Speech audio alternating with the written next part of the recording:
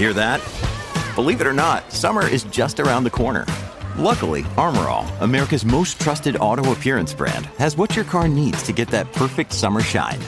Plus, now through May 31st, we'll give you $5 for every $20 you spend on Armor All products. That means car wash pods, protectant, tire shine, you name it. Find out how to get your $5 rebate at armorall.com. Armor All, less work, more clean. Terms apply.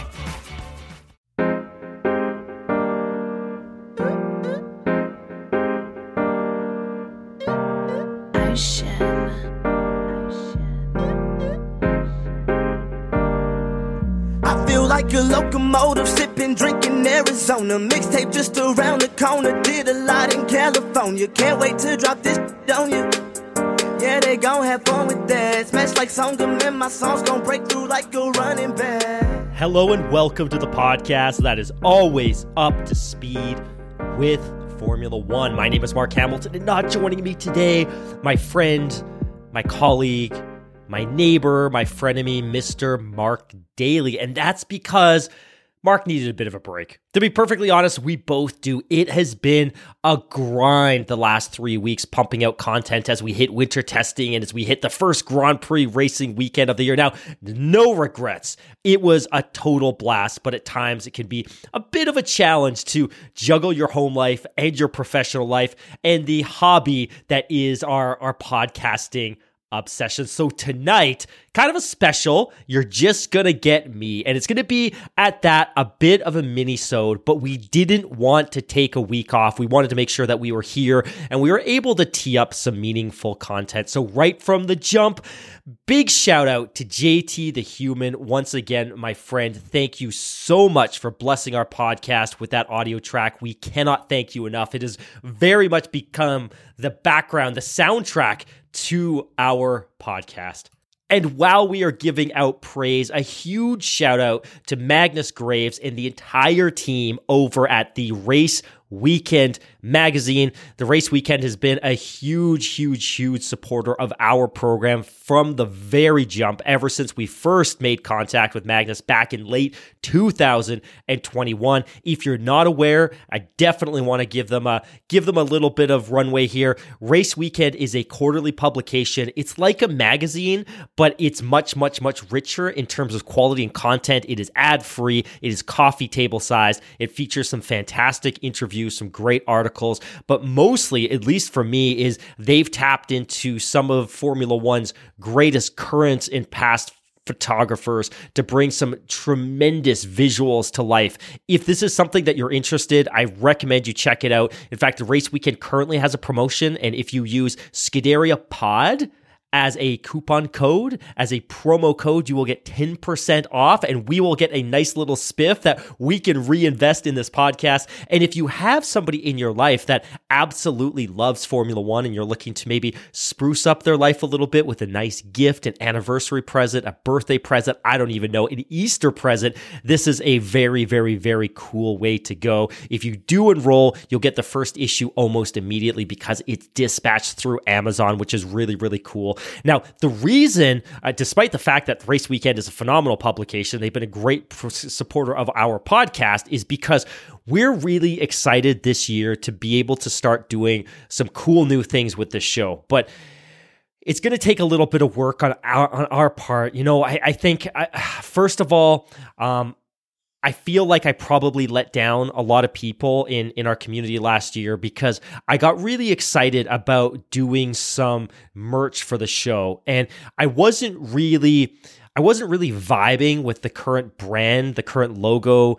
the current font, the current spelling, maybe not the spelling, but the current look and feel of our logo. And I've wanted for a very long time to refresh that, probably keep the name simply because there's some really great brand equity associated with it, but new colors and a new logo and a new typeface for the Scuderia F1 podcast logo was a no-brainer. And I'd kind of put a pause on doing the merch because I wanted to get that lined up. And it's one of those things, and I don't know if you have ever heard the term, but there's this term scope creep, cheap, which is like, hey, look, I'd really love to put new kitchen cabinets in my kitchen, but that means a new backsplash, and that means a new countertop, and that means a new sink, and a new faucet, and a new dishwasher, and something that you thought was going to cost $2,000 is suddenly $60,000, and you're taking out a loan from the bank. And I think that's a little bit of what happened here. So a big apology to everybody that thought we were going to be able to deliver merch before Christmas. And obviously you only thought that because that was the impression that I had given. So a bit of an update on that is we have been in very close contact with a industry renowned motorsports visual artist who's going to help us with a new logo and a new typeface. And I think this is something that we're very excited about. It'd be new podcast artwork. We'd be able to finally do our website. And we've been paying for our website. We've been paying for the website creation tools for a while, but because we didn't have the visual assets, we had nothing to build it with. And I didn't want to do something super generic. Like I wanted it to be a splash, and I wanted it to be something special and something that made us stand apart from the rest of the industry, as it were.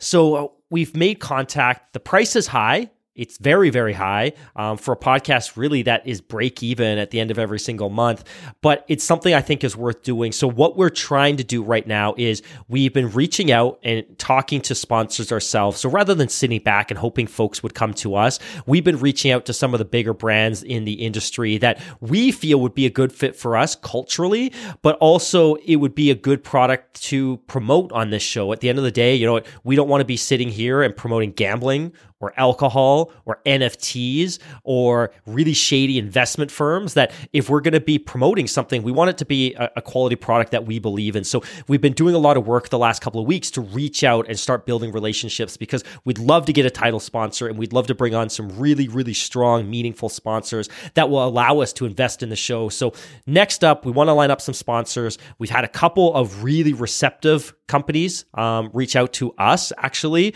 incidentally reach out to us. So the hope is that at some point we'll be able to splurge, get those visual assets, build the website, and then we can kind of start developing a little bit of merch. And of course, I think that's really going to be centered around probably a hoodie and maybe some t-shirts. But again, I wanted to do something really cool, and simply loading a low quality, shitty JPEG onto one of these t-shirt production sites that just spins out a bunch of silk screened junk is not what I wanted to do. And I wanted it to be embroidered, and I wanted it to be special, and I wanted it to be really, really high quality. And that's something that I want to strive to do. And I'm not willing to make concessions to that end. So again, to everybody that's been waiting, thank you so much. Just know it's something we're working towards. And quite frankly, I think if the times weren't so tough economically, and I think if we weren't kind of struggling with inflation so much personally, I think it's probably something we would have just thrown on the credit card and just dealt with later, but it's a little bit tougher just given the current economic climate. So no, we're looking at this. We're excited. We have some plans. We have somebody on tap that's going to do some phenomenal work, and we're very, very excited about that. So I think that's maybe really the main updates for the show. Obviously, this is podcast number 20 on the year, something we're also very excited about. Last year was a record-breaking year for us because really of all the support that all of you provided us with continuing to listen to the show week after week after week. And of course, last year we worked to innovate and introduce new concepts like the interview series with media personalities and the interview series with folks that work in the motorsports industry and drivers, which I think is something that we're both really, really proud of. And of course, we were able to deliver a Grand Prix race preview every week and a Grand Prix race review every week. And that's obviously something that we want to continue to deliver this year. And I'm sitting here as you listen to it. It is Friday, March 10th, and we're already on the 20th podcast of the year. So we'll continue to pump out some really, really great content. Now, like I said, it's March 10th. We're already now incredibly a race in to the 2023 Formula One World Championship. And it's probably worth just quickly revisiting the 2023 driver standings that I'm reading here from F1.com. Sitting number one, probably no surprise to anybody, is Max Verstappen. He is sitting number one with 25 points. His teammate Sergio Perez is currently sitting number two with 18 points. And this probably would have been a big surprise, a shock if somebody had told any of us this 2 or 3 months ago. But currently sitting number 3, and we're only one race is Fernando Alonso, the 2-time world champion driver helming from Spain, is currently sitting number 3 with 15 points after that phenomenal, well-deserved, hard-earned podium in Bahrain last weekend. Of course, he is making his initial, well, I guess he's already made his debut with the Aston Martin Aramco Mercedes team, which is super cool to see. Carlos Sainz is currently sitting in number 4 with 12 points. Number 5 is Lewis Hamilton of Mercedes with 10. Lance Stroll of Aramco, Aston Martin, Mercedes. I'll probably get that order right by the end of the season. Lance Stroll, despite the injury that we're going to talk about a little bit later on, is currently sitting at number 6 with 8 points, and George Russell of Mercedes is 7 with 6. Valtteri Bottas is 8 with 4. Pierre Gasly is currently sitting in 9th place with 2 points for Alpine Renault, which was a real turnaround. He really managed to salvage something from that race. Finally, number 10, Alexander Albon, the Thai driver racing for Williams Mercedes, has 1 point after yet another points finish, managing to pull that Williams Mercedes car around a Formula One circuit. Although that said, his new teammate, rookie Logan Sargent, with that absolutely fantastic 12th place finish in his Formula One debut. And, in the context of Formula One, in the grand spectrum of all rookie debuts, it's maybe not the best, but given the expectations that I think we probably would have had for him, and certainly the expectations that I had given where this car has been for, my gosh, the last 5 years, I think that was as the British tabloids would say, a bit of a shock finish, but obviously very encouraging for him, very encouraging for Alexander Albon, and very encouraging for everybody back at that Grove facility. From a constructor's standpoint, not a surprise. Red Bull is locked in at number 1 with 43 points. I don't think that is going to change this year. They will probably run away with this championship, and I think, well, that's disappointing given I think where we wanted this championship to be this year. I think what is exciting is possibly everything that's going to happen after that. Sitting really pretty after the first Grand Prix of the season in number 2 with 23 points, Aston Martin, Aramco, Mercedes. And like I said, prior to winter testing, I'm not sure any of us would have been brave enough to have predicted that that's where they would be sitting.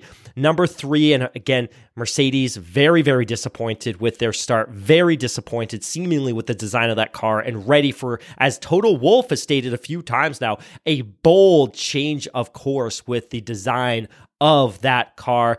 Ferrari, number 4. Now, granted, Charles Leclerc had an incredibly disappointing DNF as seemingly the battery store failed on him late in that race in Bahrain. So all 12 points that Ferrari have scored came from that 4th place finish from Carlos Sainz.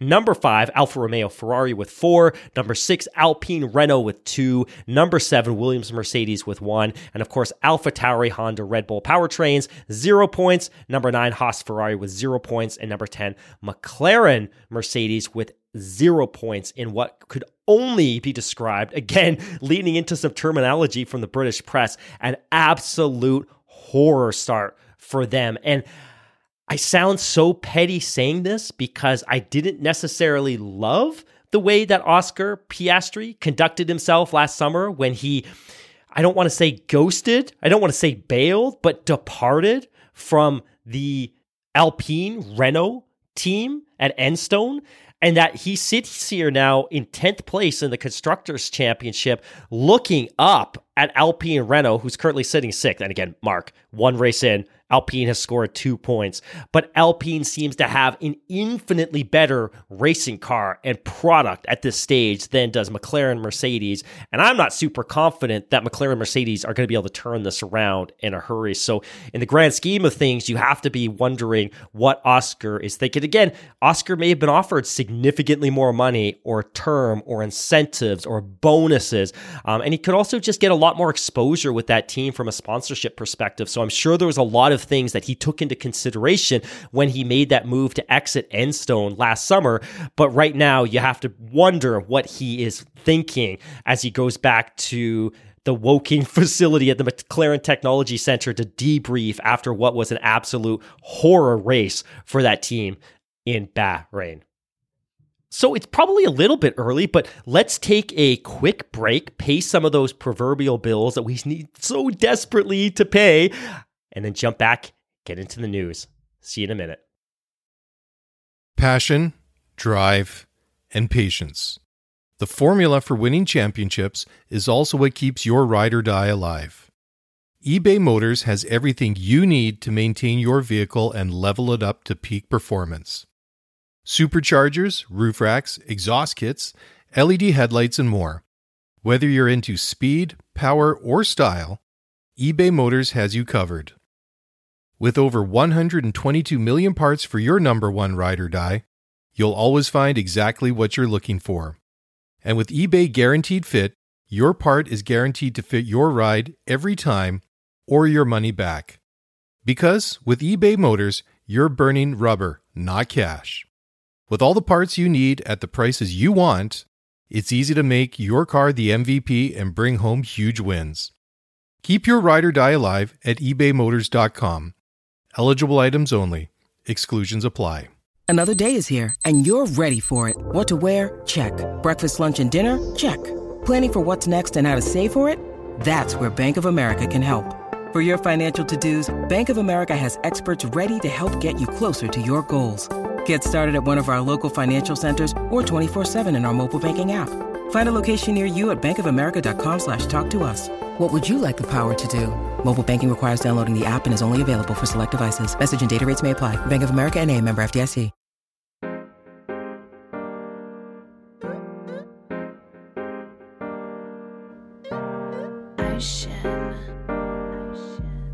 Welcome back to the podcast that is always up to speed with Formula One. My name is Mark Hamilton. You can follow me on Twitter. You can follow me on Instagram. I'm going to do a little bit of self-promotion because Mr. Daly isn't here to stop me. Follow me if you can track me down at Mark in Van City. I would love if you reach out and connect with me. And of course, you could also follow us on Twitter at Scuderia F1 Pod. We don't really have a social media presence on TikTok, and we're certainly not on Facebook, but if you do want to reach out to us, you can definitely do so on Twitter. We make sure to follow every single person back. We love to chat. We love to get to know everybody that listens to this show. And quite frankly, understanding the community and the community sentiment drives a lot of the decision making about the coverage that we do on this podcast, because we want to build content and narratives and storylines that generally interest as many people as possible. So building those connections with the community, doing the spaces, sliding into people's DMs, having conversations is really, really important to us. Now, we're sitting here, like I said a couple of times, it is Friday, March 10th. We have finished the first race of the Formula One Championship, but there are other races coming up super quickly. As you probably know, next weekend, March 17th to 19th, we are going to Jeddah on the Red Sea. This is a 3-hour flight from Bahrain. This is a race that I'm very, very excited about. The track has been significantly reworked once again in the spirit of safety and really taking into the feedback of all of the drivers, a lot of which has been voiced through the Grand Prix Drivers Association. That's very, very cool. I think it's really awesome when a track that is already certified by the FIA is willing to take on, ingest the feedback of drivers and make significant and sometimes very expensive changes to address the concerns that they have about the safety and in turn the drivability, the raceability of these tracks. So again, March 17th to 19th, we're going to be in Saudi Arabia, going back to Jeddah. It's crazy because this track has really only been on the calendar for a year and a half, 18 months, and this is already the third edition because, of course, the COVID year 2021, Saudi worked really hard. They got the track done. It was featured at the end of the calendar, and then, of course, it went into its usual slot at the beginning of 2022. So we had two editions of the Saudi Grand Prix in the space of like 3 or 4 months, and then, of course, here we are again 12 months later, going back for the third time. So for the third time in 18 months, we are in Jeddah. I love this track. I love that it's under the lights. It's ultra high speed. It's a very, very different aggregate than Bahrain. So while, of course, the high speed creates a lot of downforce and a lot of wear on the components in this car, it's not nearly as aggressive on the cars as is Bahrain. After Saudi, we've got 2 weeks off, and then we go to Australia, back to Albert Park, where there's again been significant work done there on the track, which is super cool. Very, very excited about that. And then we have almost a month off because, as all of you know, the Formula One Grand Prix that was to take place in Shanghai, the first time since 2019, was canceled because of COVID protocols and because all of the people from the Formula One circus that was going to enter that country had to go through COVID quarantine. Now, all of that has since been scrapped. China is opening up rapidly. All of their COVID lockdowns have been scrapped. They're moving on, but all of that change in public policy and health policy happened after the race was already canceled. So, you know, we maybe could have made this race happen if the timing was a little bit different, but the ultimate outcome for us as a fan of Formula One is that we're going to basically get 2 summer breaks. So we're in Australia, March 31st to April 2nd, and then we're in Baku, Azerbaijan for April 28th to 30th. And then, and this is coming so fast, on May 5th to May 7th, we are back in Miami for the second edition of that race. And of course, the race promoters there want all of us to know about all of the tweaks and modifications that they've made to make that a better entertainment spectacle, both in terms of on-track action, but also in terms of all of the things that they've done to improve the experience for fans that are actually attending the race. And that could be little things like adding additional shaded spots, but also creating more water stations to enable fans to get water quickly, easily, and cheaply without standing in the sun in a lineup for 30 or 40 minutes. So that's cool as well.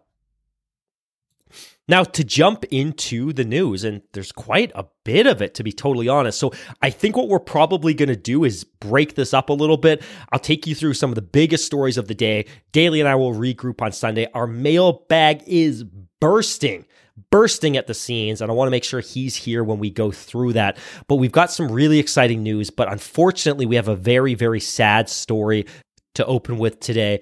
It was reported a couple of days ago that FIA President Mohammed bin Sulayem's son has passed away in a car crash in the United Arab Emirates. A spokesperson for the FIA, motor racing's governing body, confirmed on Friday that his son, Saif bin Sulayem, had passed away. The younger bin Sulayem had a brief racing career and competed against 2023 Formula One rookies Oscar Piastri and Logan Sargent in the 2016-17 UAE Formula 3 series. And I'm quoting here from ESPN.com. His father, a former rally champion in the Middle East, was elected to motor racing's most influential role in 2021. Mohammed bin Sulayem recently stepped back from day-to-day matters with Formula One racing's premier series, having fallen out with its leadership and its teams over the off-season.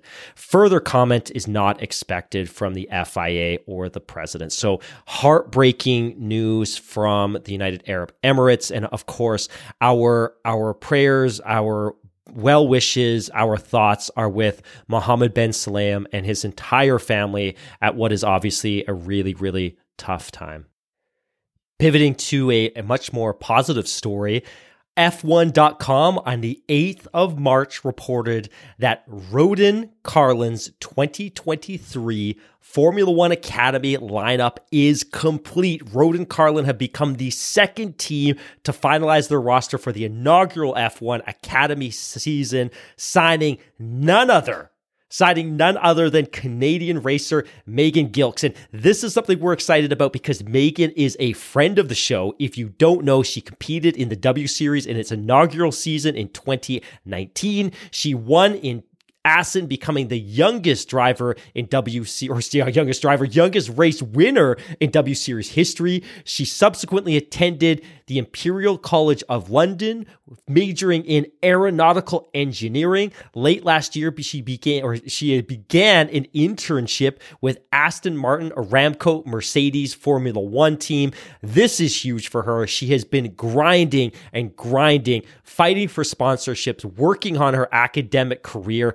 working in the real world as an intern at a Formula One team. And now she's got the opportunity once again to really, really, really put her racing career into hyperdrive. Reading here from F1.com, Gilk stepped up to single seaters in 2017, competing in the Canadian Formula 1200 Championship, finishing third and second overall in consecutive seasons. In 2019, she was selected for the inaugural W Series season and won the non-championship race in Assen. With that victory, she became the youngest ever W Series race winner. Last year, the 22-year-old finished sixth in the UK's GB4 Championship, achieving 2 wins and a further podium finish. Continuing here from F1.com, ahead of her F1 Academy debut, Gilk said, "I'm thrilled to announce that I will be driving this season for Roden Carlin in the inaugural F1 Academy season. I can't wait to take my learnings from racing in GB4 last season to this exciting new international venture backed by Formula One. The opportunity to join a truly world-class team with a fantastic winning record across multiple junior formula is amazing, and I can't wait to get started." End of quote. You know us. She's a Canadian driver. She's a phenomenal talent. She's competed in the W Series. I think this is absolutely going to be steroids for her career. The sport of open wheel racing and Formula One and everything associated to Formula One is just in a whole different playing field in terms of global awareness and global exposure than it was in 2019, that I think this is going to turn out really, really well for her. And hopefully she's going to be able to find a ride potentially in a Formula 3 championship at some point down the road. So wishing nothing but the best to friend of the show, Megan. This was really cool news. And when it came across my phone a couple of mornings ago, I couldn't have been happier. In other news, David Coulthard has said that Toto Wolff's assessment of the W14 car is a quote-unquote blow to Mercedes Formula One design team, according to Fergal Walsh at Motorsport Week. "I don't think this package is going to be competitive eventually," he said. "We gave it our best go over the winter, and now we need to regroup, sit down with the engineers who are totally not dogmatic about anything. There are no holy cows, and decide what is the development direction that we want to pursue in order to be competitive to win races." And continuing the article, Mercedes qualified 6th and 7th respectively for the race in Sakhir, but was outpaced by Red Bull, Ferrari, and Aston Martin during the weekend. Speaking to Channel 4, Coulthard says that Wolff's comments will be a major kick to Mercedes' design setup. Says David Coulthard, "I think it was brutal. The car has only been alive for 6 days, a few days of testing, 3 days here. I don't know where he's coming from with that. But yeah, they've got a completely different strategy with the side pots. They clearly have to try and follow the pack now. But that is like a big kick in the whatnots for the design team," quote, end quote. So this is an interesting piece, and it really goes back to something that I think is going to be a common thread in the narrative, in the conversation around Formula One this year, which is Mercedes went in a very different direction than their competitors in 2022. And, you know, we obviously saw that they struggled with porpoising, which was a major issue. They struggled with drag. They struggled with the weight of the car. But it really felt that by Silverstone, they were starting to get it in a really good place. And we all likely recall Austin and the fact that until the dying moments of that track, or the dying moments of that race, Lewis Hamilton was in contention to win. And flash forward a few weeks, and we're sitting there in Brazil. George Russell puts in a phenomenal performance in the sprint race, clinches the sprint race, the first of his career, and then clinches his first Grand Prix victory in Brazil, of all places, on that legendary track. And it really felt like they got that car in a really good place. And obviously, Red Bull goes on and wins the championship handedly, as I think we all expected them to do. But you would assume that if Mercedes is able to regroup and go back to the factory and work on the car for a couple of months, they would come back with something much, much, much more competitive. And it's early. And I think that's David Coulthard's point here, is that it's early. But Toto has been very open and very transparent about his feelings regarding this car. And if you followed Formula One for the past 8, 9, 10 years. One of the things that Toto Wolff is very good about is, with the exception, I think, of 2014 a little bit and 2016, when he would be very openly critical of his drivers, he's not been one to criticize the internal dynamics of the team and decision-making within the team that might have resulted in moments on track that were less than spectacular. And of course, it's probably one of those things where a lot of criticism wasn't necessary anyways, simply because the car, the package, and the power unit were always so good. But maybe it is a little bit disappointing here that he's so open and so transparent, and maybe certain people within that team feel a little offended or might take it a little bit personally that he's very much attacking the design and the aerodynamic formula of that car. But at the same time, I think they all have very, very thick skin. And if they're watching Formula One like the rest of us, it's pretty obvious that what they're doing isn't working. And ultimately, at the end of the day, if anyone needs to be responsible for this and be accountable for the performance of the car, it's Toto Wolff, because at the end of the day, as the team principal, he's the one that signs off on everything. He's the one that signs off on the pistons in the internal combustion engine. He's the one that signs off on the weight of the energy soar. He's the one that signs off on the tire strategy for the weekend. It's all him. And I think, and I was talking to a friend about this a little bit earlier, he's been untouchable from a criticism perspective over the last decade, and justifiably so, right? Like, he came in and he took over this team as Ross Brawn departed, eventually became a 1/3 owner, was obviously somebody who was gifted a really great driver lineup in that sense, because of course Hamilton was already locked and loaded with this team for 2013 when they were finishing off that V8 era. But he's escaped criticism for the past decade simply because he's delivered in ways that perhaps no other Formula One team principal has ever delivered. But now here we are. And last year, I think a lot of Formula One fans and spectators were willing to write off that, look, it's a bad year. It's a new era of aerodynamic regulations. Red Bull nailed it. Ferrari had the pace, but they didn't have the reliability or the strategy. And in some cases, you could question the wherewithal of their drivers, who made some pretty unacceptable mistakes on the track. But I think by and large, we were willing to write off the Mercedes campaign simply because they were showing such great signs of progress towards the end. And unfortunately, here we are. And again, super early.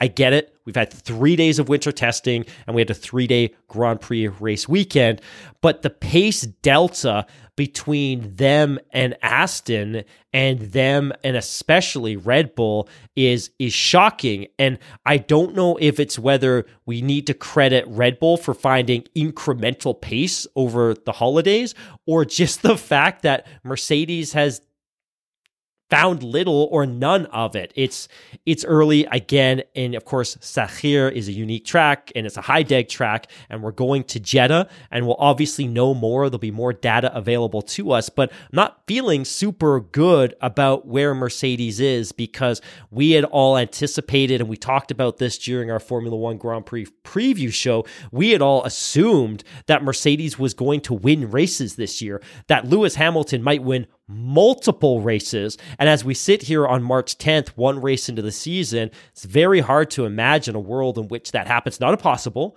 but I would put money on Aston Martin winning a race this year over a Mercedes winning a race this year. Sticking to the same subject, Lewis Hamilton was interviewed by Rosanna Tennant on BBC's Checkered Flag podcast following the Bahrain Grand Prix, and made some comments that might be a little bit alarming for people back at Brackley and Brixworth, that Lewis was very good at tempering his comments from the cockpit of that car and in some of the media pen sessions after the race. And certainly, I think he'd been very pessimistic about the car coming out of preseason testing. But at the same time, he also tempered that a little bit because, of course, I think preseason testing is short and you don't learn an awful lot. But joining Rosanna Tennant on the Checkered Flag podcast, he was quoted as saying, "Last year, I told them the issues that are with this car. like I've driven so many cars in my life, so I know what a car needs. I know what a car doesn't need.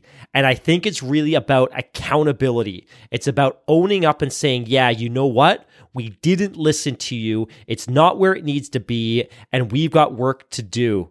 We've got to look into the balance through the corners, look at all the weak points, and just huddle up as a team. That's what we need to do. We're still multi-world champions, you know. It's just that they haven't got it right this time, and they didn't get it right last year. But that doesn't mean we can't get it right moving forward. So some very, very strong comments from 7-time world champion Lewis Hamilton. And obviously his frustration seems to be running high. And it's running high at a time where their chief rival in Red Bull seems to be in a position where they could run away with the championship. And of course, the other piece of this equation, this Formula One puzzle, is that Lewis is due for a contract extension. And you have to wonder how this plays into that in a couple of ways. One, I don't think Lewis is going anywhere else. I think at the end of the day, Lewis is going to be with this team for the rest of his career. He will very likely be a not honorary, but paid ambassador for the Mercedes brand and for the Mercedes AMG Formula One team. I think those are things that he earned, and he certainly has deserved, but I think it makes that conversation about extending a little bit more difficult. That if Mercedes was much closer to Red Bull at this point, and we could anticipate that they were going to win multiple Grand Prix this year, maybe Lewis looks at the situation and says, look, I'm willing to sign up to a 2-year deal because I think that's the right thing to do for me and my career, but also for the team, because I have that much confidence in what we're going to be able to do in the next couple of years before we get to that 2026 engine reg change. But if the team's not super competitive, maybe it changes, and maybe ultimately he asks for more money, or he looks for a shorter deal, or he looks for a driver option. I feel it's going to be more complex for Toto and the Mercedes team to lock him up for multiple years, simply because he probably doesn't have the confidence in the team. And certainly I don't want to go down that tabloid route of suggesting he's going to go somewhere else. He's not. Where's he going to go? He's not going to Ferrari. They're very happy with their drivers. I simply don't believe it's in his personal makeup to make that move to Maranello. He's certainly not going to go to Red Bull, the team that's absolutely been his arch nemesis for the past couple of years. He's going to stay with Mercedes for all the reasons that I just described. But I think a multi-year deal is probably something that is going to be harder for Mercedes to achieve. Now, all of that said, Toto could come to the table with a $60, $70, $80 million a year deal over 2 years, and that might be a no-brainer to Lewis, but I do think it certainly adds an interesting wrinkle to the conversation around his contract extension. Now, staying within the Mercedes family of Formula One, Aston Martin, which of course, as we discussed earlier, had that absolutely dream weekend at Bahrain. Fernando Alonso storming to the front, taking advantage of the fact that Charles Leclerc had that horrible DNF and scoring that podium and putting some big points up. Some details around Lance Stroll's injuries have emerged. Lance Stroll posted this on social media. I want to take a moment today to reflect on the last couple of weeks and share my story with you guys. On Saturday, February 18th, I crashed my bike while training in Spain. The scans showed I had a fracture in displacement in my right wrist, a fracture in my left wrist, a partial fracture in my left hand, and finally another fracture in the big toe on my right foot. With the beginning of the season right around the corner, the timing could not have been worse. My medical team at first believed I was not going to miss testing, but realistically, was not only going to miss testing, but realistically the first few races. 48 hours after my accident, 12 days before the first race, Dr. Javier Mir successfully operated on my right wrist. Following surgery, Dr. Mir told me I'd be back for Jeddah if I worked hard, and with a bit of luck, he was optimistic I could race in Bahrain. But that was only a faint possibility. To this day, I am convinced the urgency Dr. Mir showed to me helped get me to Bahrain. The work wasn't done, unfortunately. Dr. Mir explained that the fractures in my left hand wrist and toe weren't suitable for fixation and that I'd need to rely on a more more conservative approach to heal my other injuries. My medical team ensured we were doing everything or anything and everything that showed some evidence for bone healing. It became my full-time job trying to combine everything that could help, even if it was by 0.5%.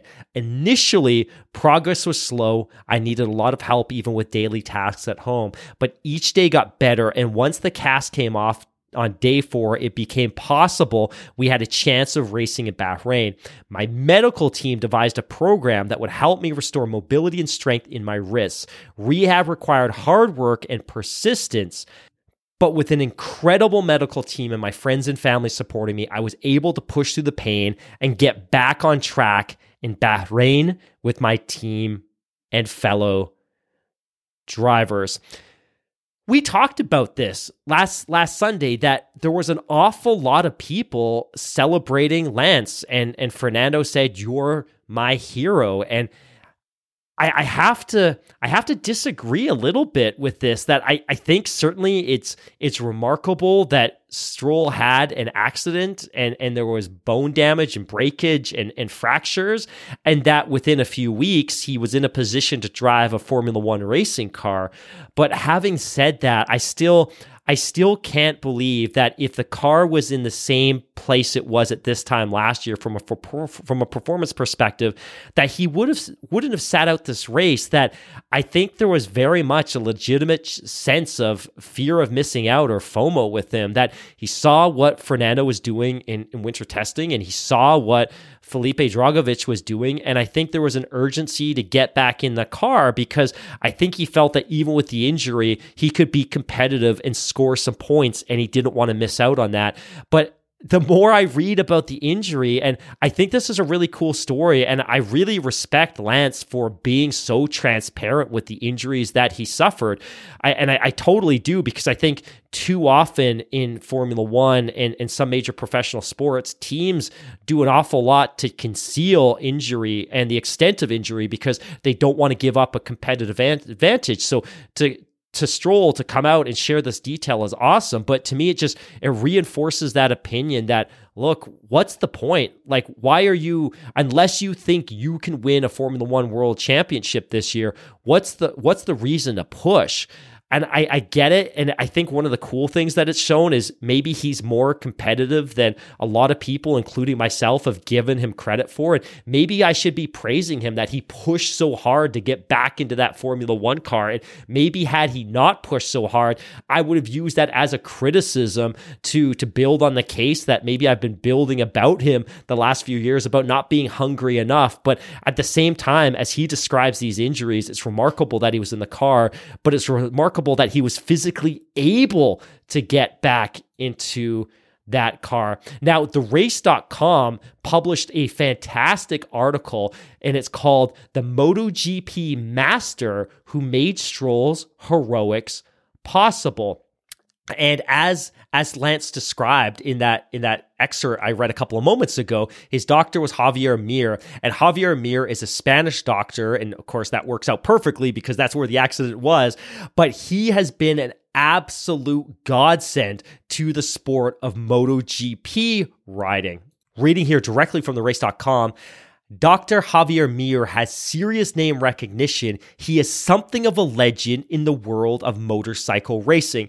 A Spanish surgeon works out of Barcelona's Hospital Universitario Dexias as an expert in upper limb injuries. He has become the MotoGP paddock's go-to expert in recent years and would have come highly recommended to Stroll following the crash. As well as working as part of MotoGP's on-site medical team, Mir has been single-handedly responsible for almost every upper limb injury performed in recent years, with riders often flying directly to his clinic following a crash, following an injury. And I continue to read here. Most recently, he was the doctor who patched together both Alex Rins and Taka Nakagami in 2022 following a wrist and finger injuries respectively, but has a reputation that stretches back much farther. He's played a part in too many MotoGP-related surgical interventions to count. So big shout out to Simon Patterson for that fantastic article about Dr. Javier Mir in TheRace.com. You know, everyone listening obviously knows I'm a huge MotoGP fan. So when my passion of MotoGP intersects with my passion of Formula One, I get a little bit excited. Now, in MotoGP, upper body, upper limb injuries aren't super uncommon because riders will have a low side crash, a high side crash. They'll get flung from the bike. They'll often land on their wrists. They'll often land on their ankles, and injuries there aren't super unusual. Leg injuries, arm injuries, breaks, fractures. And of course, you've heard us talk about Marc Marquez so much since he had that brutal crash in 2020. But Dr. Mir is well renowned. He's always in the paddock. He is the go-to specialist for everybody in a sport that unfortunately sees a lot of damage and a lot of fractures simply because motorcycle racing is very, very dangerous. Now, all of that said, the sheer amount of safety precautions that the team and the FIM and Dorna have taken to make it a safe series is phenomenal. Current track layouts, track runoff areas, gravel pits, all of that stuff makes it incredibly safe. But again, when you're flung off a bike at 320 kilometers an hour, a broken wrist is going to happen here or there. And he's been very much the, no pun intended, but the backbone of the medical industry that supports that series. So it's very, very cool that of all people in the world, that Lance Stroll was ultimately cared for by this individual. And it's probably no surprise then that Aston Martin felt comfortable putting him in that car for this race in Bahrain. Let's take one final break. Who knows? You might get Mr. Daly talking about diet supplements. Who knows? Those crazy, kooky, alt-right wing extremists might sneak their way back onto the podcast. Fingers crossed they're gone forever, but let's take another quick break. We'll come back. I got a couple more stories to take you through, and then we'll wrap it up for tonight. When you need mealtime inspiration, it's worth shopping Kroger, where you'll find over 30,000 mouth-watering choices that excite your inner foodie. And no matter what tasty choice you make, you'll enjoy our everyday low prices, plus extra ways to save, like digital coupons worth over $600 each week. You can also save up to $1 off per gallon at the pump with fuel points. More savings and more inspiring flavors make shopping Kroger worth it every time. Kroger, fresh for everyone. Fuel restrictions apply. With threats to our nation waiting around every corner, adaptability is more important than ever. When conditions change without notice, quick strategic thinking is crucial. And with obstacles consistently impending, determination is essential in overcoming them. It's this willingness, decisiveness, and resilience that sets Marines apart. With our fighting spirit, we don't just fight battles, we win them. Marines are the constant our nation counts on to fight the unknown. And through adaptable problem solving, we do just that. Learn more at marines.com.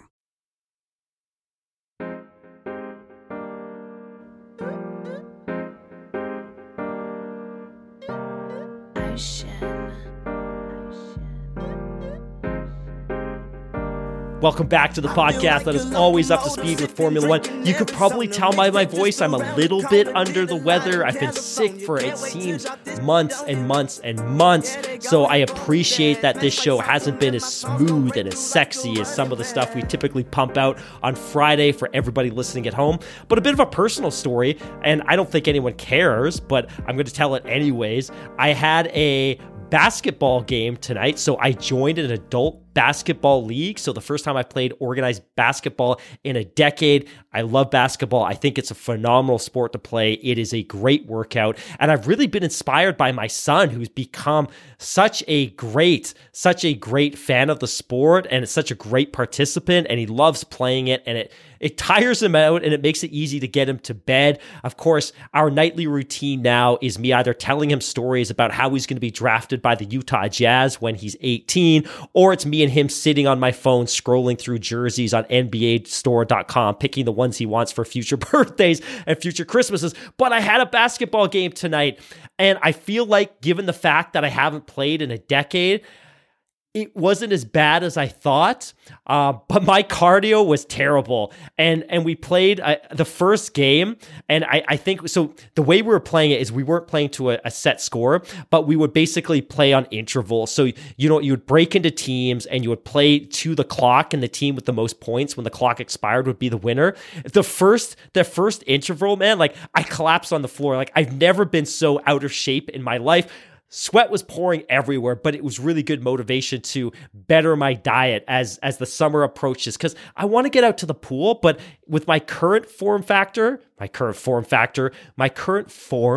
physique, that's probably not something that anyone wants to see. But anyways, enough about that. Jumping back to Formula One, according to planetf1.com and Henry Valentine, Ferrari aerodynamics chief has reportedly resigned amid UK team interest. I'm quoting here, David Sanchez, head of vehicle concept at Ferrari, is said to have resigned from his role with the Scuderia after being approached from a team based in the UK, according to multiple reports from the Italian media. Oh, the Italian media is ferocious. The Frenchman had been with Ferrari since 2012 and had been promoted through the team's aerodynamic department before taking on his role, which oversaw the aerodynamic concept of the team's 2022 and 2023 cars, the F175 and SF23. He is believed to have left his role immediately and gone into a period of gardening leave, having made a decision on his future in recent months. So this is an interesting story. And I think the gut reaction, like the visceral reaction to this story, is Ferrari's continuing to clean house. In this case, I don't think that's necessarily the case, because I think of all the things that are going well, and I think of all the things that are going wrong in Maranello.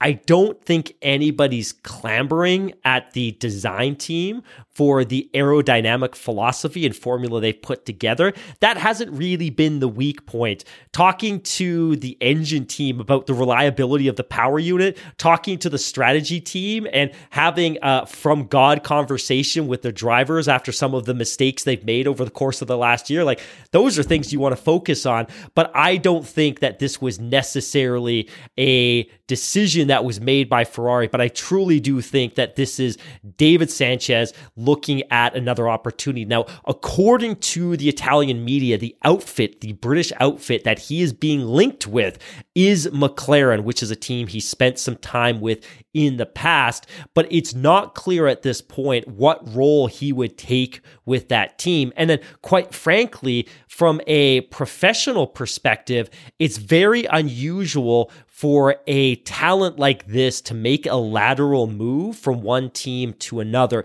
especially from a works team like Ferrari to, in some ways, a minnow like McLaren. And of course, McLaren have big plans. They look to continue to invest in the team, get that wind tunnel up that we've been hearing about since 1927. But ultimately, it is a bit of an odd move. So maybe potentially there's a significant promotion in this for him, maybe more money, maybe more autonomy in terms of the development of the car. We don't know. Hopefully we will learn more in the future.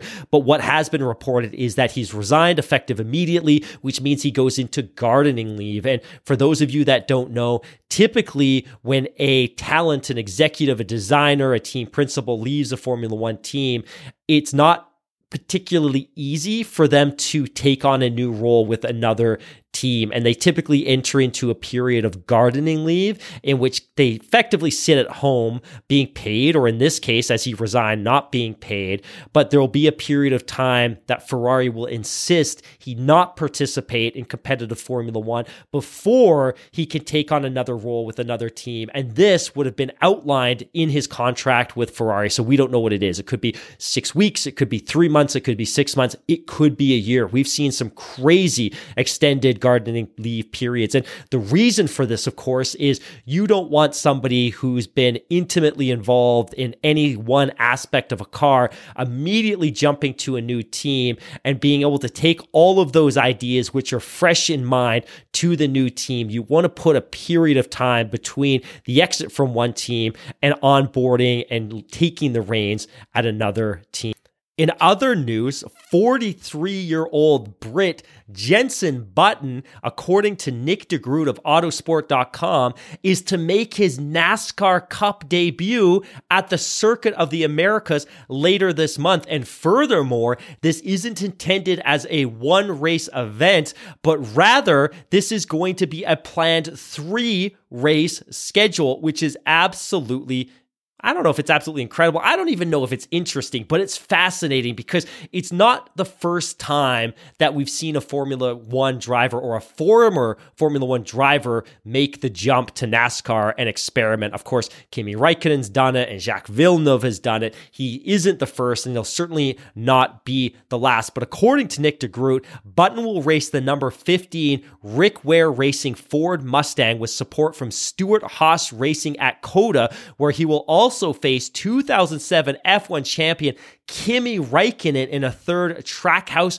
Racing Chevrolet. So I say all these words like I understand what they mean, but it might as well be a foreign language. No disrespect to NASCAR fans. I just haven't had the time to really get to grips with it. Continues Nick DeGroot, it will be Button's first appearance in any division of NASCAR and comes a few months ahead of his planned assault on Le Mans 24 Hour in a next-gen cup car prepared by Hendrick Motorsports. There, Button will share the car with Jimmy Johnson and Mike Rockenfeller as he makes his first attempt at the Endurance Classic since 2018. And of course, 2018 was his first full year out of Formula One. His kind of official exit from Formula One, I guess, was the end of 2016.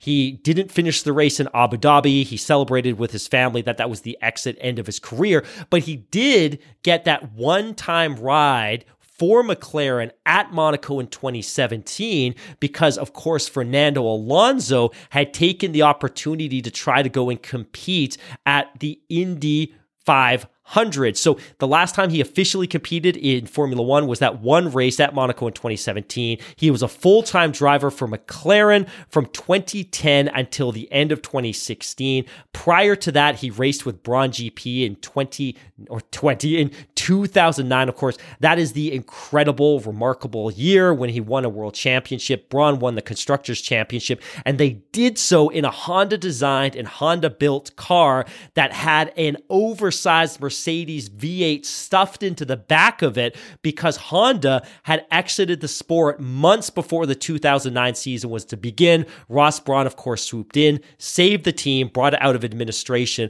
But with Honda exiting the sport, they had no power unit ready for that championship, but they did have a car. So at the time, Mercedes, very upset with the state of their relationship with McLaren after Spygate in 2007 and having taken on half of the $100 million fine that was assigned to them by Max Mosley and the FIA. They were more than happy to provide power units, and it turned out to be a match made in heaven.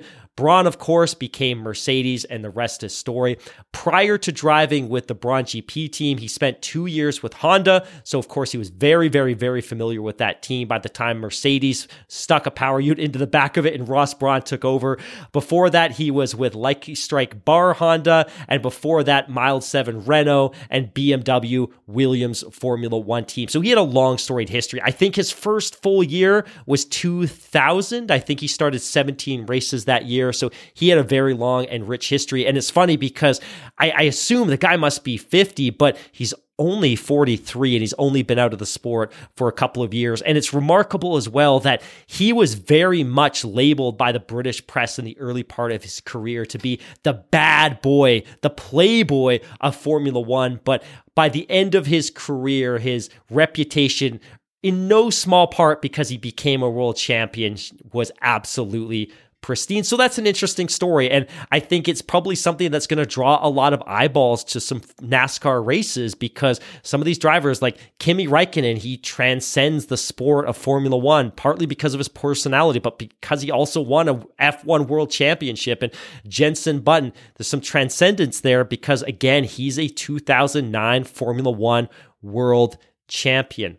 Now, we've got just 2 more stories before we lock this place up and turn off the lights or whatever it is that Mark Daly says at the very end of our long Thursday, Friday podcast. But Christian Horner, the Red Bull team principal, says engine talks with McLaren are only natural. According to Sky Sports, Red Bull's Christian Horner, McLaren's Andrea Stella have confirmed engine talks between the Formula One rivals following Zach Brown's visit to the Constructors' Champions Milton Keynes factory. McLaren weighing up engine options ahead of introduction of new regulations for 2020. 2026. So this is a fascinating story, but I don't think there's a lot to read into this. Ultimately, Zak Brown has a deal with Mercedes. Mercedes will supply them with power units through the end of 2025.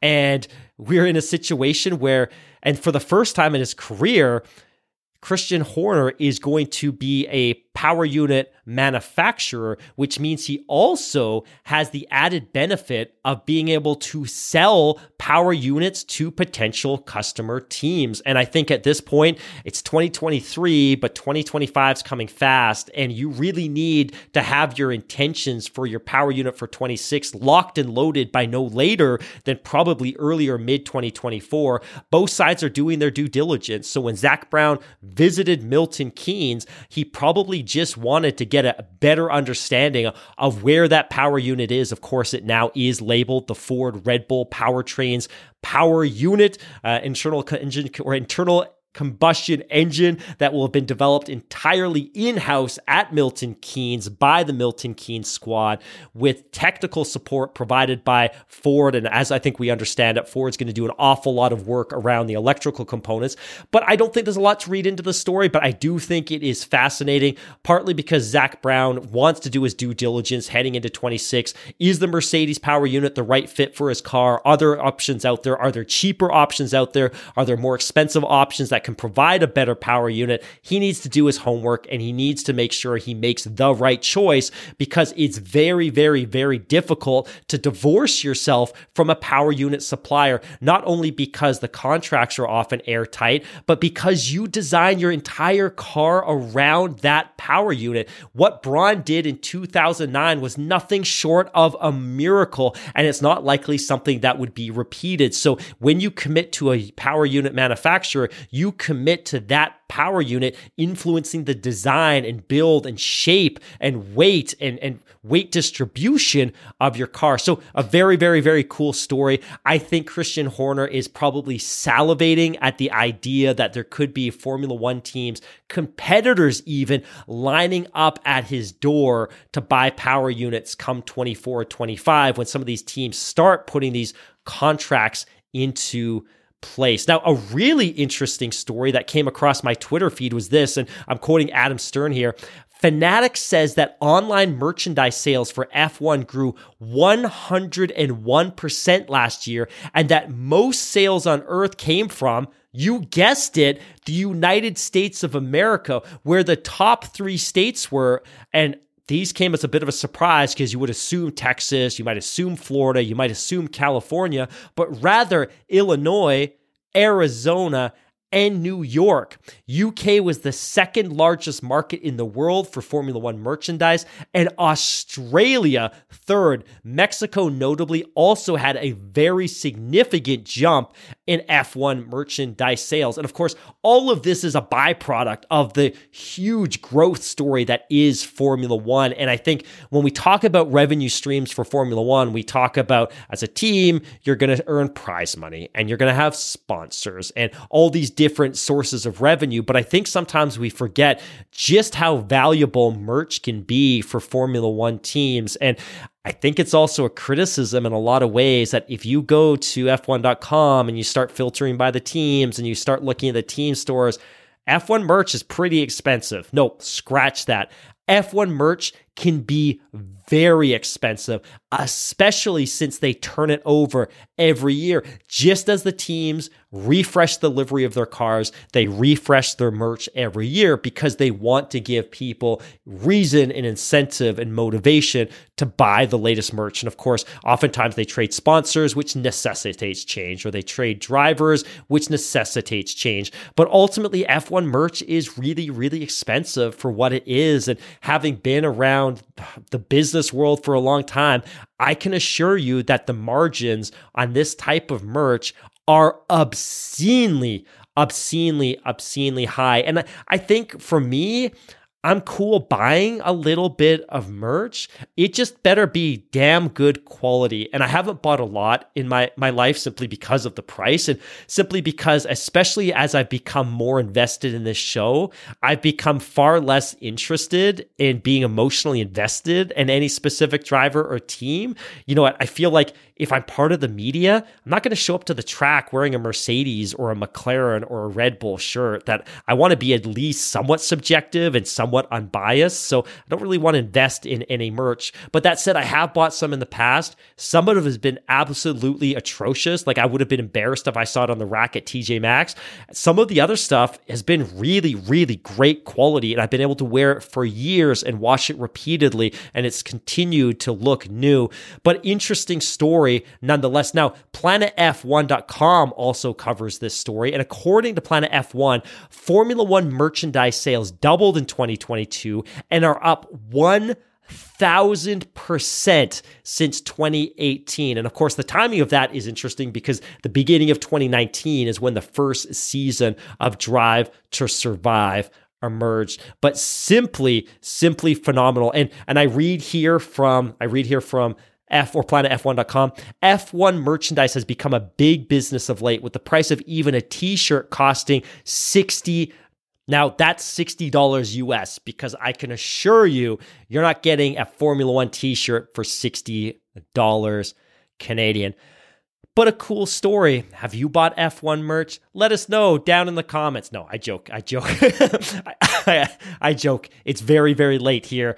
I'm having a little bit of fun, but it is a neat story, and it just reinforces the growth trajectory of the sport. The only thing I can ask is that if F1 teams are going to continue to sell merch and they're going to continue to charge an absolute premium for it because they can, because the demand is there, please, for the sake of the community, bestow upon us good quality merch that's going to last a couple of years. So on that note, I apologize that I was a little bit under the weather tonight. I apologize as well that this was a mini-sode. It was just me. Mr. Daly is away on a business trip. I wanted to make sure I could give him the opportunity to focus on his business, focus on his clients, focus on his teams, and take one podcast off his plate. We are going to be back on Sunday. Daly doesn't know it yet. We're got a ton of additional news stories I want to get into. We also have, like I said, the mailbag is bursting at the seams. I'm super excited to get into that. Now, again, if you like what we do, and hopefully you recognize that tonight's show is a bit of an aberration, but if you like what we do, if you listen on Spotify, if you can give us a rating, super easy, listen to a pod, click the rating, give us 5 stars or 4 stars, whatever you feel we deserve. And if you listen on Apple, if you can give us a rating and a review as well, that is immensely helpful in helping us to promote this show. Hope you had a little bit of fun tonight. We're a week away from Jeddah, one of my favorite Grand Prix circuits in the entire world, despite the fact that it's only been around for 18 months now, which is remarkable. I'm working on some fun F1 stuff related to this show. We've got lots of great interviews coming up. Hoping to get Megan Gilkes on soon, especially after she's earned that fantastic opportunity to compete in the F1 Academy Series. On that note, folks, as Daly always says, I'm going to start switching off the lights. I'm going to turn up the heat a little bit. I'm going to crack a cold Diet Coke, and I'm going to slide into bed and scroll through Reddit for 45 minutes before eventually and begrudgingly falling asleep. Thanks for your support as always. We'll be back on Sunday. Have an amazing weekend. Bye for now. Yeah, they gon' have fun with that. Smash like Songam, and my song's gon' break through like a running back.